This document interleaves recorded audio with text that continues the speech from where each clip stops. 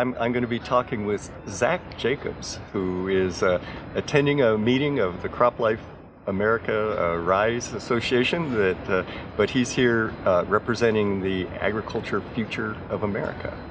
And so Zach was involved in the meeting today, talking about their organization and what they do. And I just thought it would be a good chance to talk to somebody who is going to be part of the future of farming, which is a big deal.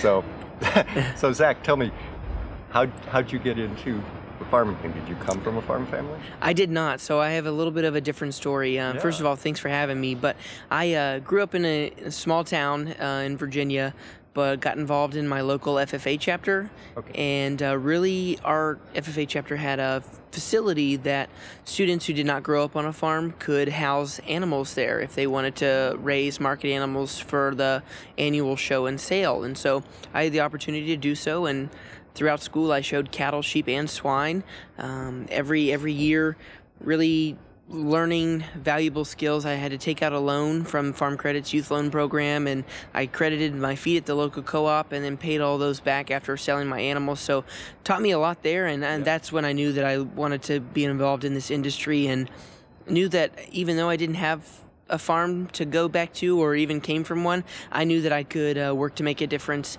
for the agriculture industry and for the producers. That's great. So do you think you will actually down the road have a farm, or more work kind of in the associated industry?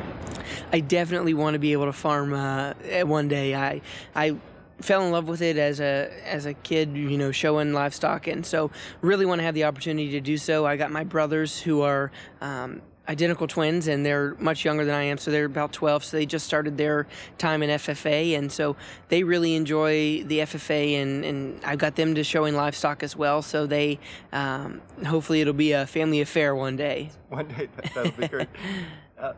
So are there very many people like you that kind of came from the outside that are interested in farming down the road? I think our industry as a whole is moving towards individuals who did not come from a farm. It's a small percentage of family farms or farmers in the United States now, right.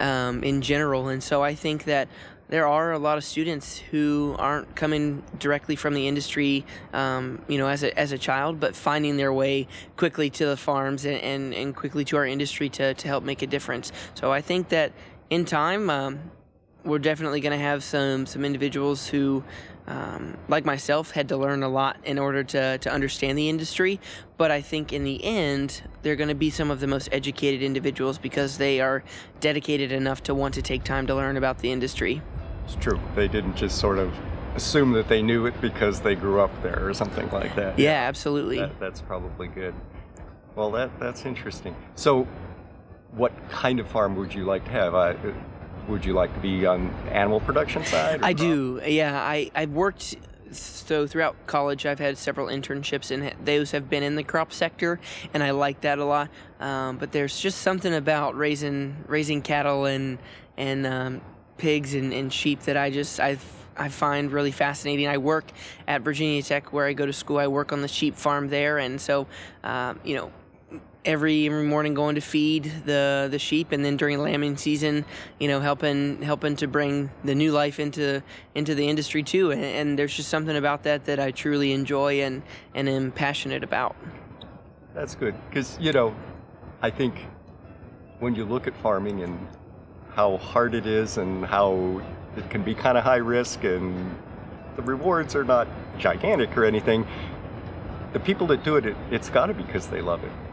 Absolutely. At some level, right? Absolutely. And I think the quote that comes to mind when I think of agriculture is, if you love what you do, you'll never work a day in your life. And that just stands so true. I can remember in school, getting up early before classes, before I had to be at high school, and going to the barn and working my animals in the morning and feeding them, and then going right back to the barn right after school to continue working with them. There's just not a better feeling to me than being in the barn. That's great.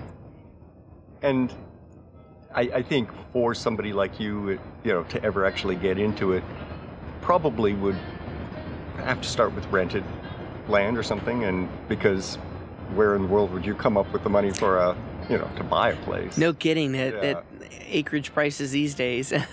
But those, as I talk about in one of my other podcasts, a huge proportion of the land is rented, and it's actually a logical way for people to get into it. You don't need that risk of a big mortgage if say there was a trade war or something. Seems relevant.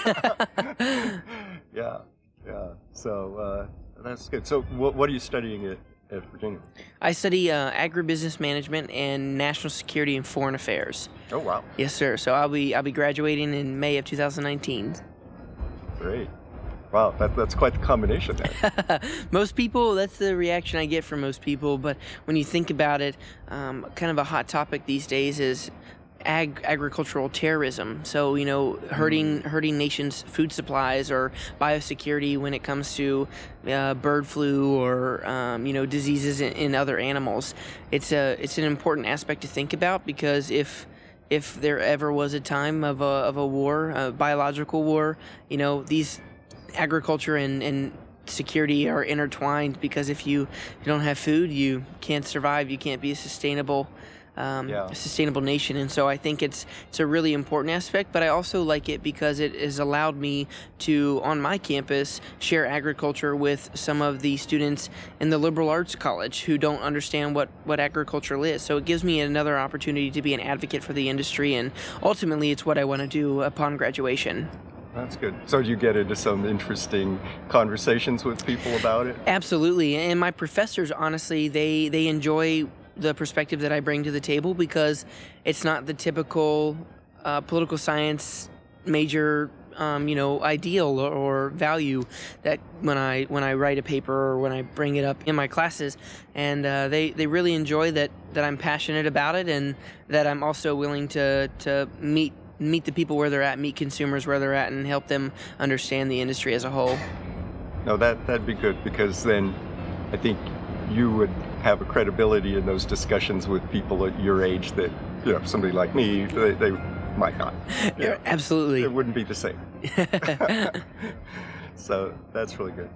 Well, I mean, I'm a little like you in that I got involved in agriculture, not in the farming side of it, but in the technology side, but I didn't grow up on a farm or anything. Absolutely. This industry, it blows my mind every day how many different facets of the industry that there are, Yeah. and how many different individuals we need. So at Agriculture Future of America, our conference, we have a big conference in November every year, and this year our theme for our conference is Fuse Better Together. And so we talk about the fusion happening in the industry. It doesn't matter whether you are a certified organic farm, or whether you are a dairy farmer, or you produce almonds in California, whatever it may look like, or if you're even in the laboratory coming up with new technology, you're an integral part to this industry and to the future and sustainability of our world. And so agriculture can and will hold true to the values of the nation and the world's. Yeah, I think that's one thing that, the people who don't actually know anybody in agriculture, I think there's this tendency to imagine that somehow farmers don't have the same kind of basic values that, the rest of society has, about environment and sustainability and everything. And that's never been my experience with actual people actually involved, and like with the animals. The animal rights people try to paint animal agriculture as some kind of cruel thing, whereas it sounds like you like it.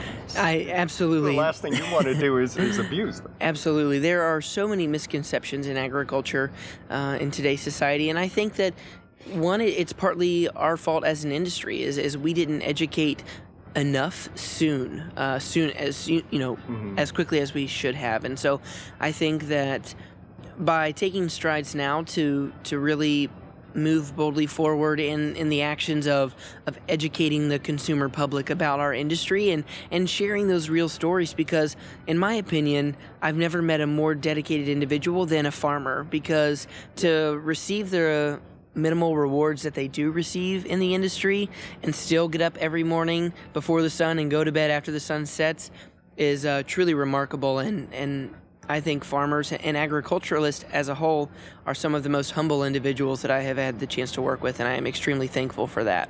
I would agree with you, and it doesn't matter whether they have a small local vegetable farm or 10,000 acres of wheat and corn and soy. It's the same kind of people. Absolutely. Yeah.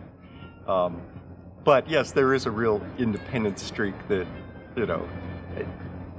that's why I particularly appreciate that there are a bunch of people that are actual farmers that will do blogging, because they can speak to things in a way that, somebody like me can't, because... Absolutely, yeah. I love listening to sea farmers' stories, and there's actually a girl at Virginia Tech who is now a blogger, but blogs about farmers, and so she talks to the farmers and gets their experiences, and I love to read that. And one of my good friends also, she has a dairy farm that ended up selling out years ago, before the milk prices dropped for the first time, really, and they have now turned their farm into an agritourism opportunity. So they have a farm brewery, but they also do tours for their local elementary schools around the area, and it has been remarkable to learn about their family's progress. Despite having to sell out of an industry that they loved, they found a way to continue to improve the operation that they had, but also improve the lives of others by helping them understand what farming actually looks like. No, I think that the agritourism thing is great, just because, it's for 99% of the population, they would not normally ever get to experience it at all. And, people sort of think food happens on a grocery shelf, and that's not how it works. You're exactly right. You are exactly right. Yeah. So that's cool. Well, I really appreciate the chance to get to know you here, and look forward to hearing about your success as a farmer someday. Thank you so much. I really appreciate the opportunity. Thanks very much, Zach.